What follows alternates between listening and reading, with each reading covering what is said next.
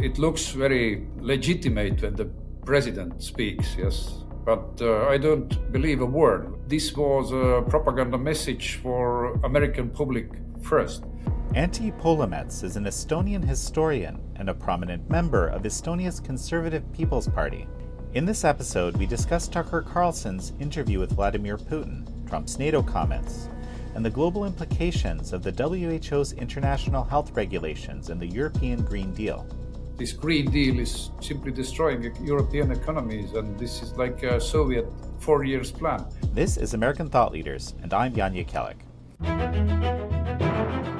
Anti Poolamets, such a pleasure to have you on American Thought Leaders. Nice to see you. Well, I've been wanting for a long time to get a series of perspectives from Europe on this WHO pandemic treaty, international health regulations, actually multiple things. And we've been wanting to do this interview for quite some time. But a whole bunch of stuff that's incredibly relevant to you has come up in the interim. One of them is, recently, earlier this week, President Trump said in a rally, roughly, Russia can do whatever they want to NATO nations that don't pay. What did you make of this? This is quite a big topic in Estonia because we are border country to Russia, and this security umbrella is highly important for us. But in Trump's case, we can say that when he was president, he said that, boys, you must start spending. You can't build an army with this money. And US is not the only country who must pay. So it's the same argument, but a lot of pepper inside. I think his argument is absolutely correct. Please start spending because there is big war in Europe. Do something. Your spending is 1% of GDP or less in many countries. So when Trump did it during his presidency, the countries, NATO countries, really started to raise their military expenditures. And it was a great thing. Even our neighbor country, Latvia, started seriously to react to Trump's comments. So we must look what Trump really did. During his presidency, he strengthened seriously NATO capabilities. In Trump's case, deeds are more important. A little bit to be aware because words can create some panic, especially for countries who don't spend for this minimum 2% of GDP. Estonia spends now 3.3%. It's remarkable. And we were in the same line with Greece, and England. And Poland, of course. But of course, it created international turmoil because Trump is their target number one. The liberals tried to do some smear, which were very, very unfair. What's really interesting is, well, first of all, as you said, right, Estonia has met its requirements. So even according to the statement, right, in theory, it should be fine. But I think that perhaps it was a bit hyperbolic, but the analysis, I think even Stoltenberg himself said that the comments were to the member states, not about the validity of NATO altogether. But this is actually another question, right? There's a lot of questions about NATO, and we're on the tail end of the Tucker Carlson interview with Russian President, or frankly, dictator Vladimir Putin. NATO is something that came up as a hot topic in that interview. Of course, this is discussed everywhere, and yes, this is interesting interview. But generally, I must say that Putin just repeated his propaganda, practically waged informational warfare against their victims and against the American public. So nothing new really came out. And in some extent, I think Carlson didn't ask questions, or were these questions pre-prepared and Putin didn't allow them ask. For example, about the suffering in Ukraine, losses of their own soldiers, and so on and so on. But he liked to speak about how Christian he is and about God and Russian soul. So I can say that really the leopards don't change their spots. And they are KGB leopards in the Russian leadership. They fought against Christianity in the KGB. Do you believe that they became overnight Christians? This is a facade of the old KGB clique who is ruling Russia. What is real inside them? Real is imperial mindset, imperialism. This is their main point. They want to dominate. They are nostalgic about loss of occupied countries, their spheres of influence, and Ukraine is part of that. There was debate in the U.S. and frankly everywhere whether this interview should have happened at all. I think that's crazy. Of course, we should try to interview a world leader. I think and anybody would want to or should want to, and they just a lot of them were unsuccessful. And I think I appreciate Tucker Carlson for having done this. And actually, one more thing that just struck me is that he did call for the release of the Wall Street Journal journalist, and I think that was fantastic that he did that. What I found really interesting was Putin's response, which was, from our perspective, it's espionage. It's right, and kind of the message was, if we decide it's espionage, it's espionage. It was kind of a reminder, to me at least, that Russia is a dictatorship, and there isn't a rule of law that's functioning. Mm-hmm. No rule of law, and the state is not functioning normally. And I said that it was only 10 years of times of confusion in Russia after the fall of Soviet Union. And in the end of first decade, the KGB came back to power, now under official flag of presidency and others. But this is the KGB clique, security clique, who controls the elections. There are no free elections. Even the first elections of Putin wasn't free.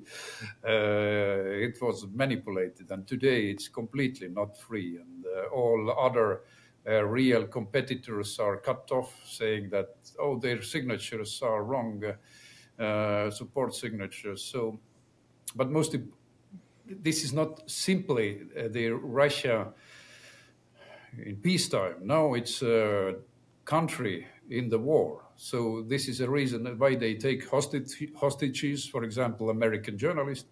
This is hostage taking. This is attempt to revenge, control, manipulate. It's somehow like Iran. Russia tries to look Christian country, but it's not. It's a very dangerous country, and I can say it for many experiences and researches. If I can mention, Antti, there's the Orthodox Christian Church has kind of revived itself since communism in Russia. I don't think anyone would disparage that, right? That's true, but we must consider that the state and church are quite united in Russia. They're not like Catholics having their own pope and our understanding and sometimes critical about state. The former KGBists found somehow the way how to continue, because they wanted also human face. The going to church gives them human face. In Estonia, we considered also former communists suddenly appeared to churches while they were probably looking 10 years before in the doors of churches when the young people do they enter church, and probably they send a letter to the director of the school and they throw out this kind of bad students. This is so, how to say, Russian dissidents are correct in this way that I spoke to Vladimir Bukovsky, who also tried to tried to be Russian president, but he was immediately eliminated from the list. And this opinion was clear. This KGB clique who controls the country, they came back after some confusion, and we must look not this one interview, but their mentality generally, why they spoke these things. I saw these videos, Putin interview, 3 days, and again and again and again, and I understood that this was a propaganda message for American public first, not so much to European public, but Carlson is American. Everything was in the right place. And Putin humiliated Carlson first, giving a strange amateur historian lecture in the beginning, and that was half an hour. Can you imagine? And he said, "I speak 30 seconds," and what he said that, for example, that Second World War began because Poland didn't make compromise with Hitler, and Poland, this is their guilt that the Second World War began. And denazification of Ukraine, in the first things, among the first things, he starts to blame Poland for beginning of the Second World War. It means that he said Hitler tried to negotiate with Poland, but Poland was not ready for compromise, and then it all started. This was one of the things that actually, of course, as a Pole, I happened to notice that little bit of historical revisionism at the beginning. Just overall, right? What I find very interesting, right, is that I think Putin was framing this as when he says Americans, I think he's really saying globalists, and you can correct me if you read this differently, but basically kind of the globalist regime. He's calling that the Americans in this particular discussion, and that's actually kind of interesting, right? Because I know you're no fan of the globalist structures either. You're not a fan of Russia under Vladimir Putin, and being a former Soviet state. Can you square this for me a little bit? Putin tries to find weak points of their adversaries and undermine American fighting moral and supporting Ukraine. It's very well targeted. Undermine the moral. Like Yuri Bezmenov, Soviet infector to the West, who infected to the West, said that the most important task is to undermine an enemy's moral and demoralize American public. It was clearly visible. But of course, they tried to find some points. What is echoing to national debt is too big. You have, of course, border problems. He knew very well where to point. But from my point, it doesn't mean that Americans don't support liberty anymore. Putin told practically in the beginning of interview that Ukraine is practically non-state and non-nation, artificial state, artificial nation. But you Americans can simply imagine what British Empire told about them. Some strange colonists make a mutiny, some revolutionary war. It's very bad. They are no state, they are no nation. But America became big nation, big state. And the same is about Ukraine. I think when Ukraine is coming out from this terrible fight, they will become one of the leading countries in Europe. And they are the biggest country in the Europe. So, Antti, tell me a little bit about yourself. You're, of course, a conservative Estonian politician and member of parliament. You're also a historian. Tell me a little bit about your life and how you got to today. So we fight heavily today in the parliament for the conservative values. So for freedoms, we have a very similar problem with the USA. The globalists have the same agenda everywhere. And we are very worried concerning these developments. We have also problems with immigration. We have problems of the undermining the family. LGBT agenda is forcefully put on us. They tried to introduce next month the hate speech law. It means that we lose freedoms. Green Deal is destroying our economy. We are in recession 3 years already. When we were in government with our conservative party, we came out from COVID with 8% of economic rise. And now 3 years only economic recession. And the European Green Deal is destroying our electricity system. So we are going to very dark times, and we are in opposition. We must somehow fight this next 3 years before the next elections. And maybe what is interesting for Americans, we have e-elections. E-elections, and all parties completely refusing them. We must somehow tolerate them because we go to elections, they are legal, but we don't trust them because they're not accountable.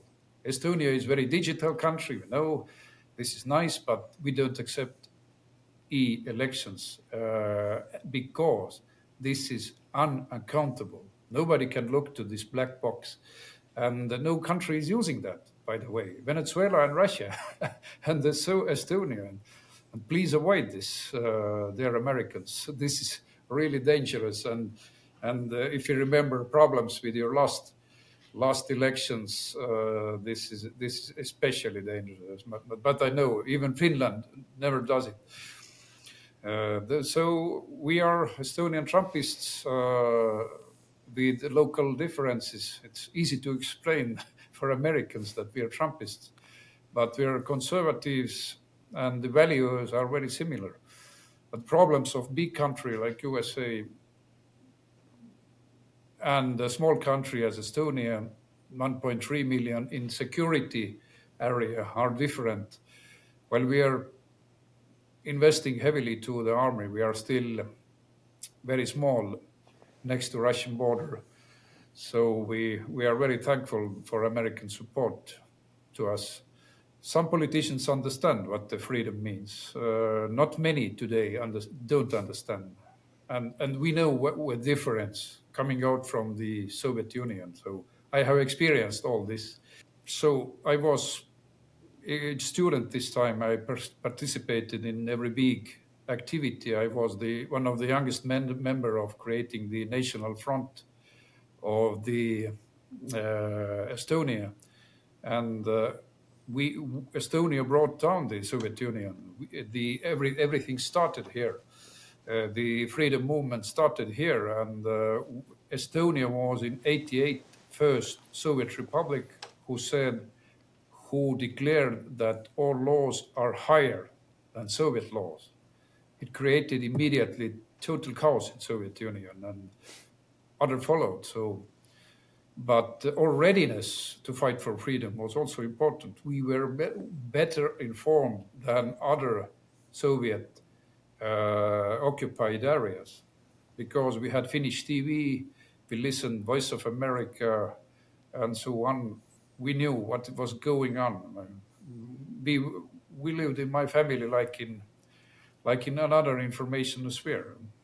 2 times Voice of America per day, Finnish TV. We didn't want to know anything about Soviet Union.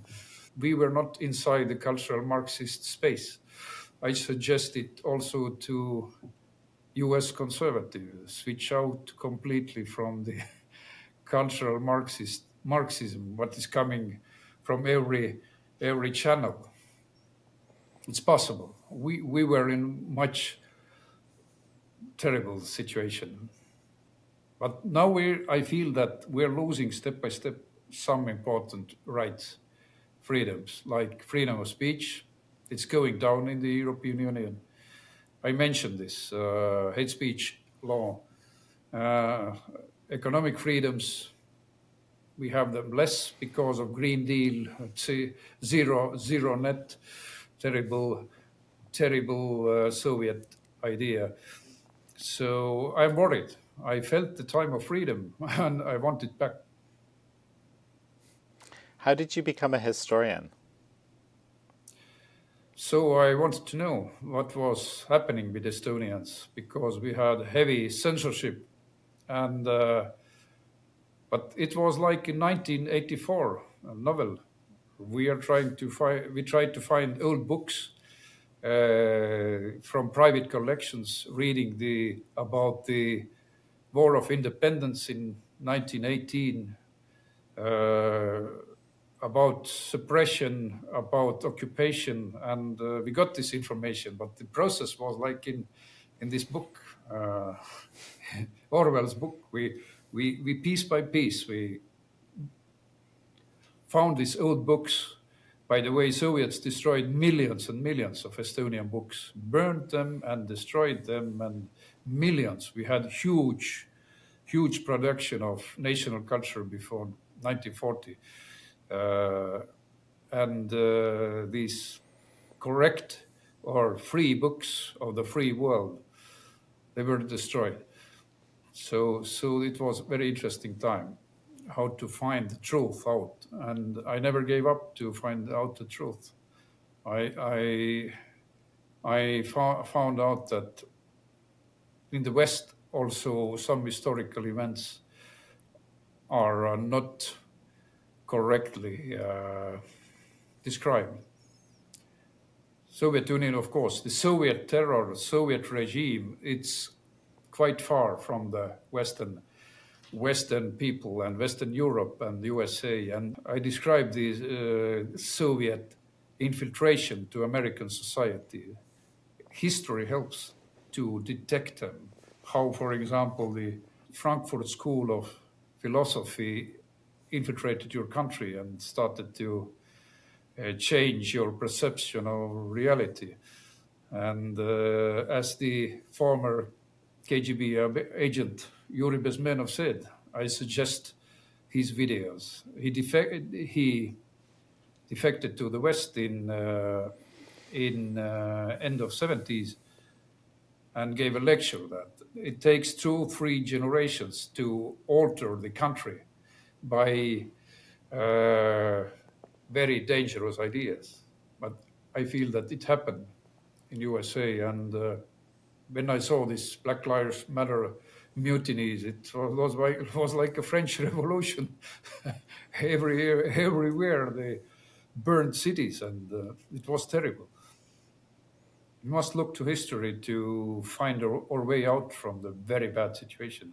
But I studied also law, and this is a good mixture from my point of view to fight for political rights and freedoms, and then you know how to fight.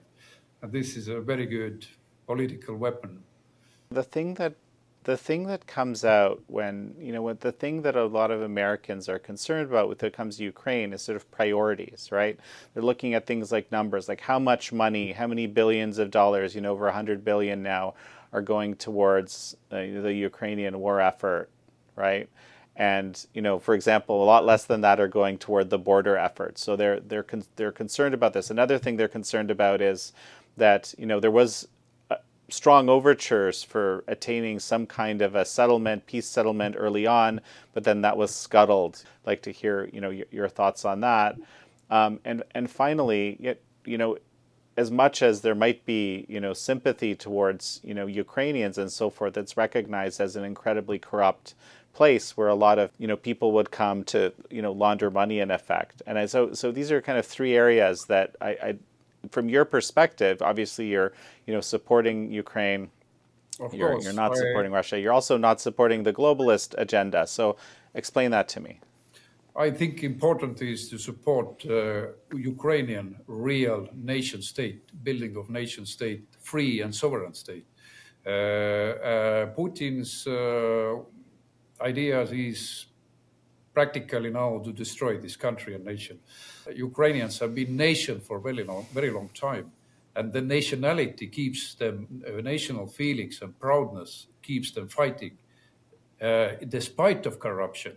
What is real problem in the country? It shows that they have so strong national feelings and so strong contempt to occupation, so strong strive to independence, freedom. They still sacrifice their lives, not looking to the problems in their own states, and they have hopes that we can build a better state. Of course, they have a lot of problems, and I have been there several times. But I see the very strong national will. It's sometimes some philosophers saying that, oh, this is end of the history, no nations anymore. But Ukraine proves that they are a huge sacrifice in the center of Europe. Goliath is coming, and David is fighting, and our support really guarantees one important thing, that the things can go even worse when Russia wins, and then we can say the international order is in pieces. Next country who must be worried is Poland or somebody else. So when we don't help Ukraine now, the problems will rise and rise and rise. This is the big problem. Also, of course, we all want to stop this war, but Putin has only one reason, that take territories and under his terms everything, and Ukrainians can't accept it. They fight down. So in the interview, he says, he's been ready to negotiate for a long time. Seemed very reasonable guy there. It looks very legitimate when the president speaks, yes. But I don't believe a word when KGB man speaks. When he speaks something, he may mean totally different. It was only lies for American public, or some truth to just demoralize you. Speaking about real things like border crisis, and so he don't like to resolve their border crisis. They do it always. They would like to deepen conflicts, problems. This is really the wrong practice. I have studied the KGB methodics from books, and also from real dissidents who experienced them. And I have spoken to former KGB agents. We have them in Estonia also. They have published books about their methodology, and this is the way how this Russian hemisphere works. They speak about Ukrainian oligarchs and their problems, but Russia is full of oligarchs. They are utterly corrupt country.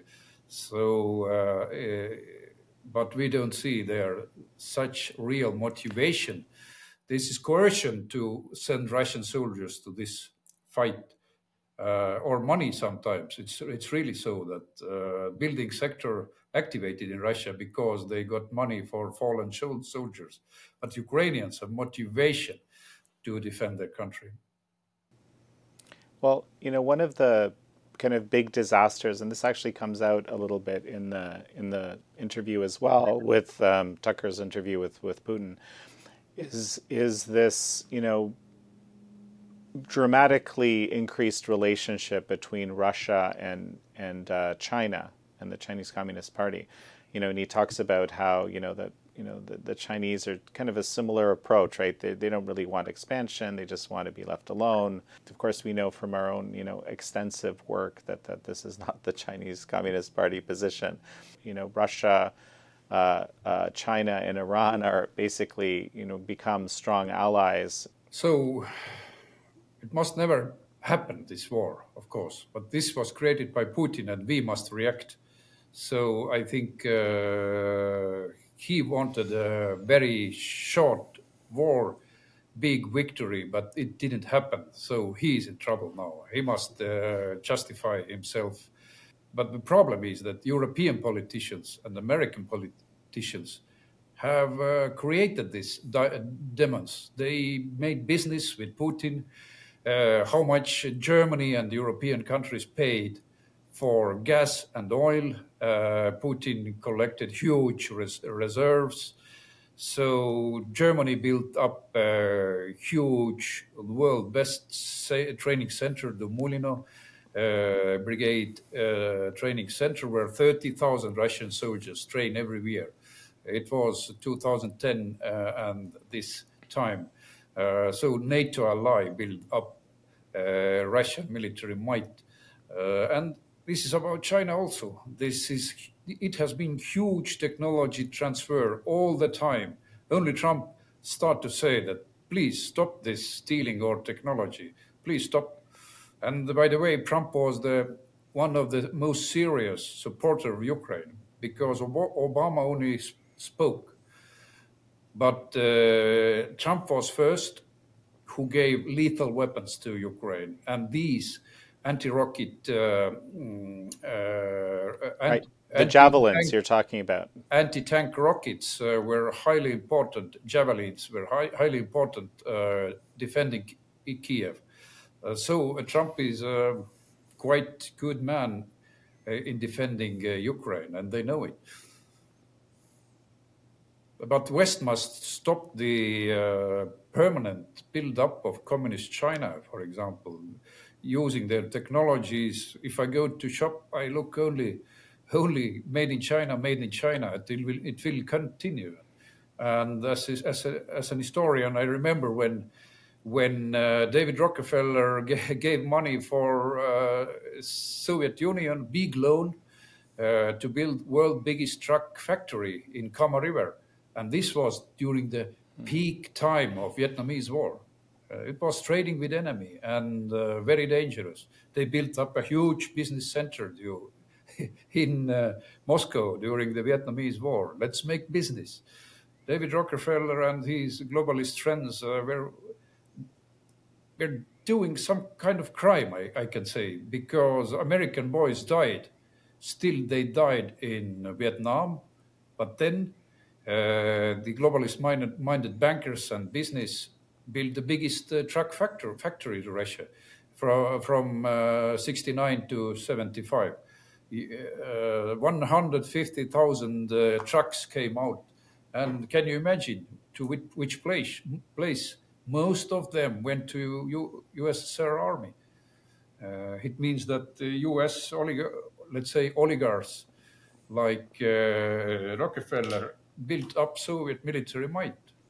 And I remember, because of terrible propaganda, what we heard every day. My father started day with the Voice of America at 6 o'clock a.m. and ended the day 7 p.m. With the Voice of America. So I feel that we are also responsible for what is happening in USA in some extent, because my mother and father, grandfather and grandmother, they were taxpayers of Soviet Union. Estonia, as the occupied country, had to pay anyway. Subversive work, what was done, it was also with our money. And this ideological subversion and demoralization, found good ground in 60s, 70s during Vietnamese War, this is still influencing American society. This is visible how this cultural Marxism, what was induced from the Soviet leadership, somehow won in USA. This all woke cultural Marxism, these mutinies on the streets, what we saw, Black Lives Matter, whatever. This is somehow 40, 50 years old processes. Big part of that was Soviet subversive work. Well, absolutely. And since the fall of the Soviet Union, the Chinese Communist Party has kind of taken on, a lot of the funding of that and, related activity. Of course, the idea originally was, the reason why the U.S. has and continues to have this incredibly positive posture towards the Chinese regime was as a counter to the Soviet Union. That was the theory, right? And that was the idea of the technology transfer, which continues to this day, and the so general sort of vision of engagement as opposed to competition, or viewing it as the Chinese Communist Party views America, which is as a sworn enemy. But how they built up their all military, all this is part of technology transfer. The happy 90s and so on, all the time, even from 80s, it has been huge transfer of technology. And if we want to stop them, we must make less business. I mean that especially high-tech business, and not to send all companies to China, where from all people earn money, when we have only in Europe open-air museum. It's not enough. The Green Deal will make us to open-air museum, because the all companies fall down. In Germany and Estonia, the Green Deal is completely destructive. And we will see the results very soon. Already we see in Germany and everywhere. I just want to quickly comment on the Ukraine reconstruction. One of the things that's going to become evident, and I'm curious of your thoughts on this. On the one hand, you talk about this Ukrainian spirit of freedom, and what we also know is that, for example, that a lot of the contracts, for example, for Ukraine reconstruction are going through a little company called BlackRock. It seems to me Ukraine, in order to get the benefits of this incredible funding that it gets, is kind of forced to accept a globalist agenda. What can you say if you're in the situation that you're in that position? That's been one of the analyses that's been offered. We really must look that these companies must not exploit Ukraine. When the American taxpayer sends money, they send it to freedom fight. And Americans do it correctly because they send weapons. This is not so apt for corruption. You can't send these rockets to the nearest market. Like the EU money may have much more problems because they send money to government to keep this country going. But you see, always there is a threat that some people make money from the war. It's great danger. Corrupt people, corrupt companies, Burisma. You remember what happened with Burisma and Biden's son story. But we must protect these nations falling to this trap that somebody will exploit them after the war, or I see that Ukraine is changing very fast. Their mentality is completely changed. I have been 3 times there and walking around and asking common people also, not only ministers. This is amazing what is going on. It's one side. How has the mentality changed? Unitedness. They were probably split really before. Quarrels between each other, more corruption, everything. But this unitedness and ready to fight to the end is amazing. And it gives for you also spirit when you see this ladies, boys, everybody are ready. And they're asking us that you are here, you can die every day. It's strange that you came here because rocket can hit you every day. The ladies say when we drink coffee in the cafe, they are like fatalistically minded that we fight, we don't fear, we stay until the end. And this is amazing. But the Ukrainian must really be aware that not everybody who is coming from the West is a very good friend. Somebody is crook also.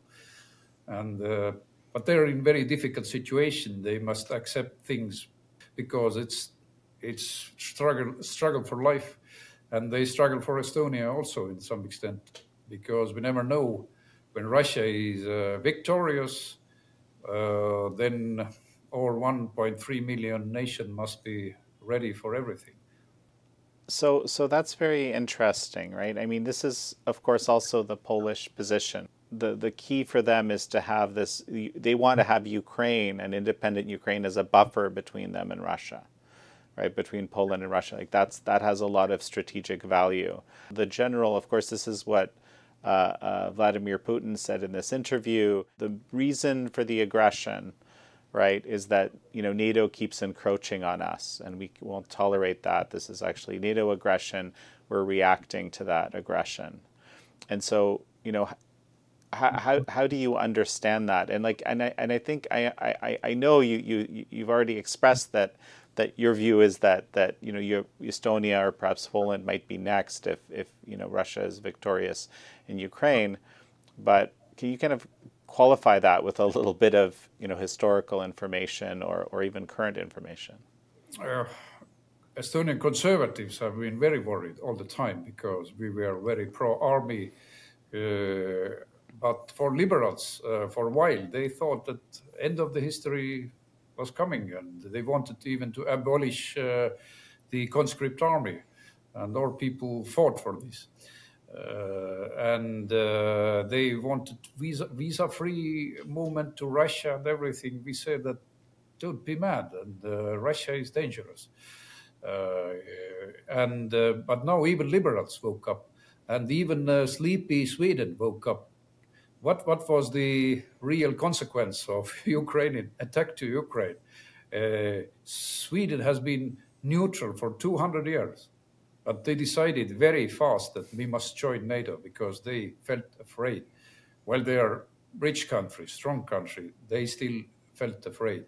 Finland joined NATO, and Russia got 1,000 mile new border with NATO. It was the result of attack to Ukraine. Finland was quite neutral country. They had no plan to join NATO. Now they are in NATO. They are our neighbor country. And this again shows that Putin made huge miscalculations with this war. He didn't plan for long war. It was month or so, and he hoped for corrupt West because I take Kiev, then there will be some sanctions, like after year 2014, after this Crimean occupation, and then let's do business as usual. With Germany, they bring us money.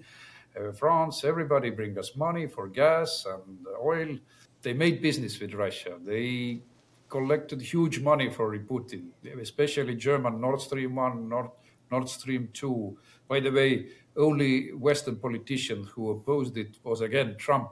He said that we put sanctions to these companies who built Nord Stream 2, the gas pipeline. Again, he showed the backbone. So the propaganda wants to show totally different view. But Trump was man with backbone and biggest supporter of Ukraine in this time. I hope he will really end the war soon. Probably if he can do it in Reagan way, that brings down the oil prices, then Russia will really stop the war because they are in great trouble. But when the Green Deal continues and oil prices are quite high, Russia don't like to stop war. The discourse that I hear, especially in among conservative circles, is basically without incredible support, Ukraine has no hope here. Ukraine's actually lost out badly in this whole deal. Of course, there's been a lot of death on both sides that we know. We don't know how much. The information warfare around this whole situation is incredible, and it's very hard to kind of tease it apart. But your point is simply, if oil prices go down, that could just be the end of the war as Yes. it is. Yes, Reagan did it once. And if we remember that in Afghanistan, Russia lost 12,000 men, a little bit more. But now they have lost several 100,000 wounded and dead. So, but still, the oil and gas keeps them going. But when you cut off this lifeline, they immediately start to crumble down. Immediately. and they have economic pressure has been not so effective because prices are still high, but they spent half of their reserves during 2 years. This is also secret behind the some economic recovery because he's spending to military economy, military factories, but this is temporary effect when you put huge money to tank factories.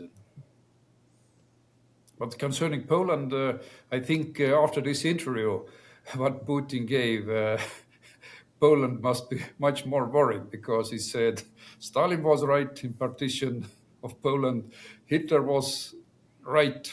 So what Polish people think about after that? We must prepare. This man is dangerous when he is justifying Hitler, and let's see how it will continue. One of the things that Putin talks about in the interview actually is 2014 was a U.S.-backed election. It's described as a coup, right? And the Americans certainly did have significant influence there. Like we know that's this is one of these pieces that is kind of a bit hard to contest factually. What's your reaction? The question is that Russia consider themselves as the owner of the Ukraine. They decide where is a coup or where is not. It's typical slaveholder opinion that we know what the Ukrainians know themselves. They have had several elections, and every international observers they looked at these were correct and democratic. In USA, we saw that you had huge disputes of what about these elections correctness, but Ukraine had correct elections, and we can say that they have long time legitimate government. Of course, it was confusing, very dangerous situation when Russia occupied Crimea. They were ready for a long time for occupying. They had long plans. They only tried to find occasion. So, but still, I say that what they say can be interpreted vice versa. When they say we want peace, it's clear that they want war or peace only under their terms. Vladimir Putin has spoken of Russian, call it imperial or expansionist ambitions, I think repeatedly in his public speeches. So that part isn't necessarily surprising. Yes, but I feel that Russia is a falling empire. Do you remember how long took it to Great Britain to disintegrate? It was long time. First was the first big colony who became independent was USA. So it took long time until India became free, until another colonies became free. How long it took for France, for example, in Algeria, still in 60s they had fights there. The empires fall slowly. So this is a period when Russia is losing their really historical zones of influence because Ukrainians who are Orthodox Christians, they have similar language, they keep away for 100 years. 100 years for Russia. So Russians created hate and division. So this is also the way how empire is falling. First, they lost their occupied territories like Estonia, Caucasian countries. Then they lost satellites, slave states in Europe, satellite state like Poland, Hungary, and others. And now they lose the spheres of influence because these nations are not believing to them. The only big area under their control is 9 million Belarus. But we will see what will happen to them after years. They may also go away because Belarus elites who are abroad, they are very pro freedom, sovereignty, and also Belarus language, what is almost forbidden in Belarus. And this is the way how Putin builds up his empire. But Ukraine is lost. Only areas under his control, of course, and under terror can be Russificated. This is very sad situation, but there is. But Ukraine is very strong in their national feelings, and even quite a part is speaking Russian. It's the result of Russification. Like Irish people lost their language, but they are Irish. They are not British, and the Ukrainians changed even who were Russian speakers. They changed the Ukrainian language because of they hate the Russia so much now after the invasion. It's very interesting to see this national awakening in the Europe. You've been someone who's been, sort of I guess admirer, supporter of what Piłsudski described as an intermarium. I guess you would call it an alliance, right? You're someone who's Eurosceptic. The European Union is becoming too much like a sort of federalism, like what United States has. You want the countries to have more freedom, but at the same time, you support a broad alliance among European states in the form of something like this intermarium, which Piłsudski wanted to form, back in the day. Exactly, and the cooperation is different. Free independent countries together, or in federal way in the EU, we or Estonian Conservative People's Party opposes it heavily. We can't give away our sovereignty, and the EU is coming more and more federal. This Green Deal is simply destroying European economies, and this is like a Soviet 4 years plan to this.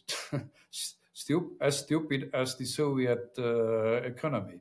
But concerning the intermarium, it was an old idea of Pilsudski, a Polish head of state and great war hero from the First World War and Independence War, who wanted cooperation, deeper cooperation between countries bordering Russia. He wanted them to block a spread of Bolshevism. It was a very clever idea. It was very difficult to achieve this time because Ukraine was big territory under Soviet control. After the domestic war and Ukrainians' freedom war, they didn't succeed to keep the independency for a long time this time. And Pilsudski said, let's build between three seas the alliance, Baltic Sea, Black Sea, and Adrian Sea. And today I am promoter of this. This cooperation between Baltic states, Poland, Romania, Czechia, Ukraine, and I think they form a very proper, strong friendship between each other. And this is future of Europe. We have also a lot of cooperators in Ukrainian parliament, where this biggest group, biggest support group of the cooperation between Baltic Sea countries to Black Sea and to Adrian Sea. Most of them former Soviet satellite countries in the Europe, but they share common fear of the Russian expansionism, and in the same time they share understanding that the massive migration, what is in the Western Europe, is very dangerous. Poland, Hungary, Bulgaria, Romania, Ukraine, and Czechia, Horvatia, these countries have something in common. And I think their cooperation will be very strong alternative against the federal EU.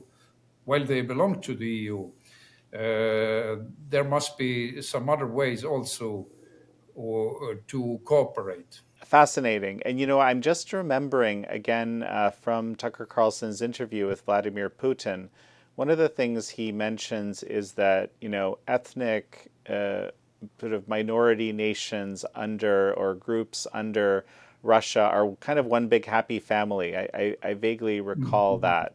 It's not happy family because it's still prison of nations. Putin is in control of them, but also now, especially during this war, the smaller nations are in very heavy debt pressure. And these are Bashkirians, these are Siberian nations, and in very bad shape are Finno-Ugric nations who are all language uh, relatives. So their languages are disappearing because of Putin's policy. There is no happy family. They're disappearing from the surface of Earth.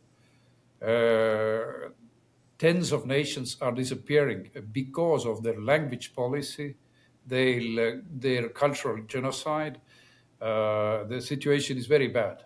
I can say the Finno-Ugric nations are in a situation of extinction, a language extinction, and this is in big part Putin's politics, because he changed the way how to teach national languages, so they are Russificated, but also huge losses in the war. It makes them angry. Bashkiria is now very mutiny minded, and the Putin even switched off the internet for a while when there was a big mutiny against the war and against some local leaders. But it was generally against the war, because when you protest against the war only, then you are in prison. They protest in different ways, but their attention in Russia is growing. In Caucasus, occupied Caucasus nations, Russia occupied them already long time ago, and they made a huge ethnic cleansing. For example, some nations were completely annihilated. They fled to Turkey and lived there. Circassians, complete ethnic cleansing. There was no Circassians anymore. They were just killed or deported or thrown out. So former Russian nations in the Soviet Union and even also in Tsarist Russia felt very threatened, or their existence was threatened, especially during Soviet times, Russification problems and physical extinction. And when you say Russification, you mean this policy of importing ethnic Russians into regions and then having, the language be mandatory and the local language outlawed, and all these types of policies. I actually remember the time. I remember the time prior to World War I, when Poland was occupied by Russia, Germany, Prussia, Germany, and the Austro-Hungarian Empire from the south. It was the kind of Russian and German policies which were of this nature, whereas kind of Polish culture was left alone largely in the south. Yes, exactly. This is the way how Russia works. During Tsarist time, it was in some extent even better, because the peasants' lifestyle didn't change so much. But in Soviet times, they throw people to kolkhozes, collective farms. It was complete destruction of the lifestyle also. It has been very heavy blow. And this is why we know what means mass immigration to the Western Europe. This Islamic mass immigration is simply destroying Western Europe under our eyes. We have experienced that. This is overwhelming, massive immigration, and there is no way back soon. Let's talk just a little bit about what we originally set out to talk to, which is these international health regulations and the WHO treaty. Explain to me how you understand that effort. Who is behind that effort? What is its purpose? What will it accomplish? I can say that the new centralization wave of these health regulations and pandemic definition is completely wrong way after very bad experiences from the COVID time when we had mandatory closings, mandatory vaccinations, and limiting of freedoms without reason. The Estonian Conservative People's Party built up a great fight against it, especially mandatory vaccinations. But now we really fight here against the new amendments to the health regulations, especially concerning shortening the terms. We are very much against that. The EU is negotiating for us. So this kind of important thing must every member state negotiate themselves. And we need more decentralization then, because I read the proposals for the new health regulations. They're really strange things. They want to give more power for the WHO Secretary General to define pandemics. So international health emergency situation. When you give right kind of to the dictator, to a very small group of people, they can really make fake pandemics, just claiming that there is pandemic, because we have very real experiences. 2009, there was a swine flu panic in Europe, and countries bought huge amount of vaccines and so on. But what the outcome was, there was no pandemic. Even the EU institutions created the investigative bodies to investigate the behavior of the WHO in this fake pandemic, because they supported big pharma in this. And so even official investigations were made. Huge money was paid for victims. For example, concerning the narcolepsy, countries spent millions for fake pandemic, and WHO was a main suspect of creating that. And they are like, in great sense, they are like agents of big pharma. This is quite corrupt system. The UN is quite corrupt system, and the WHO is quite corrupt system. And very strange thing happened also in this text. For example, some countries demanded to take out terms like freedom of person, human rights, and replace it with words equity. Very strange, isn't it? The developed countries must give everything away to the third countries, to these authoritarian regimes who would like not to spend to their own people, but you give away everything. There is a lot of articles, but where is written, you shall give away your support. You shall give away your intellectual property for medicine, so on. It's probably it will fail even because of this. It looks very much like a third world is demanding a lot of money from the developed world. But USA and European Union countries pay already so much for these countries. How much more? It's a very strange plan and dangerous plan. So I can say we have problems also in Estonia, because we cannot surrender any sovereignty to any international body, also to WHO, which is corrupt organization under Chinese influence, who has made several fake pandemics in favor to big pharma. And I appreciate Trump's decision to pull out from the WHO.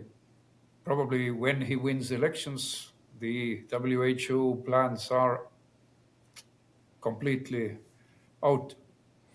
Well, that's very interesting. So you predict that former President Trump will be president again?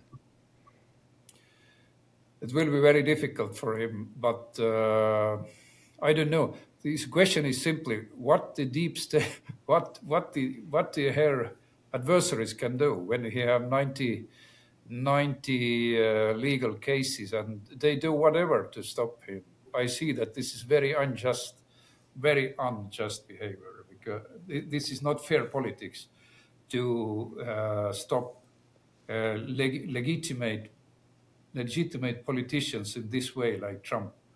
And this is why we created the Trump support group. And also to avoid this strange anti-Americanism, but leftists started to blame America for everything. And so new left is ready to bring down democracy and freedom of speech, because without freedom of speech, we don't have democracy. The hate speech is the idea of American Marxist Herbert Marcuse. He was, of course, European immigrant, but in 1965 he wrote a famous pamphlet, Repressive Tolerance. And from this time, they tried to silence conservatives. They say that, yes, we are tolerant, but everybody else must be silent. Only left can speak. We have 10 left newspapers, but all other newspapers, they must be closed because we are tolerant. only for Reds. Very, very dangerous time indeed. So I see downfall of democracy in many European countries. And my main hope is to Eastern European countries who remember how bad it was under Soviet system or communist system, to be their satellites, to lose their freedoms. You've identified, kind of this globalist and, slash Frankfurt School slash, internationalist agenda that you want, the bunch of states to stand against, right? And it seems like Russia is actually trying to stand against that system as well at the moment. How do you react to that?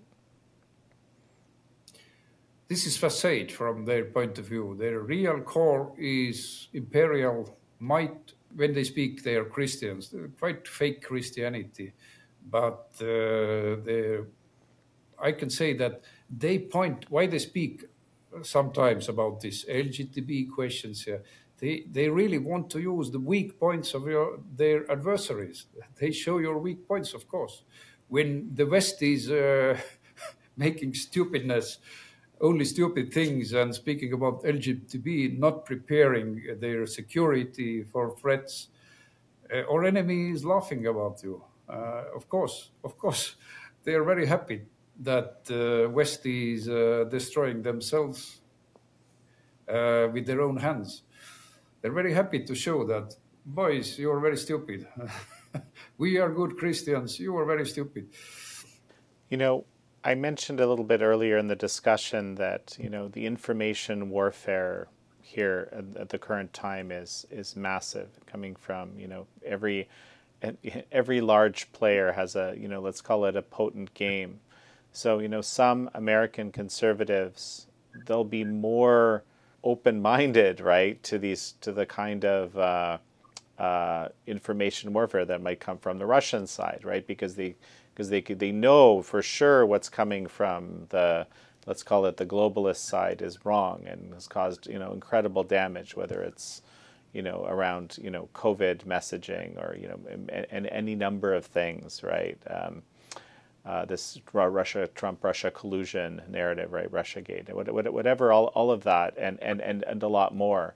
Sometimes it's almost like we can get trapped in this kind of binary thinking, where if I know this is bad, then the alternative being offered to me good, and it seems to me like things are just often more complicated, as we've been discussing today. I guess my question is, what advice would you offer to American conservatives as they're trying to figure out what to think of all this? From my point of view, you remember your history and You had 13 colonies who were no state, no nation, but you fight your way out to be one of the best countries in the world. And Ukraine has the same destiny. I think Russia considers them no state, no nation, but they fight for death. They want to be a state.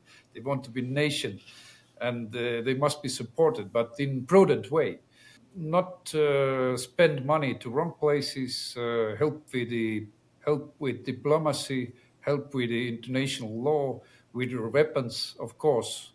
America has been highly important, but also not give up to left loonies who want to, after Ukrainian wins the war, to take their rights away very soon and start repressive tolerance, LGBT rights, whatever stupid thing. And American conservatives can give the good example what the freedom really is. And first of all, look to Epoch Times because Estonian conservatives look to that. It means that USA still have free speech. Russia don't have. Of course, you have problems with free speech. USA has certain hate laws also. But until you have Epoch Times, the fourth biggest outlet, you have Fox News, then you can compare the information, of course. Any final thoughts as we finish, Antti?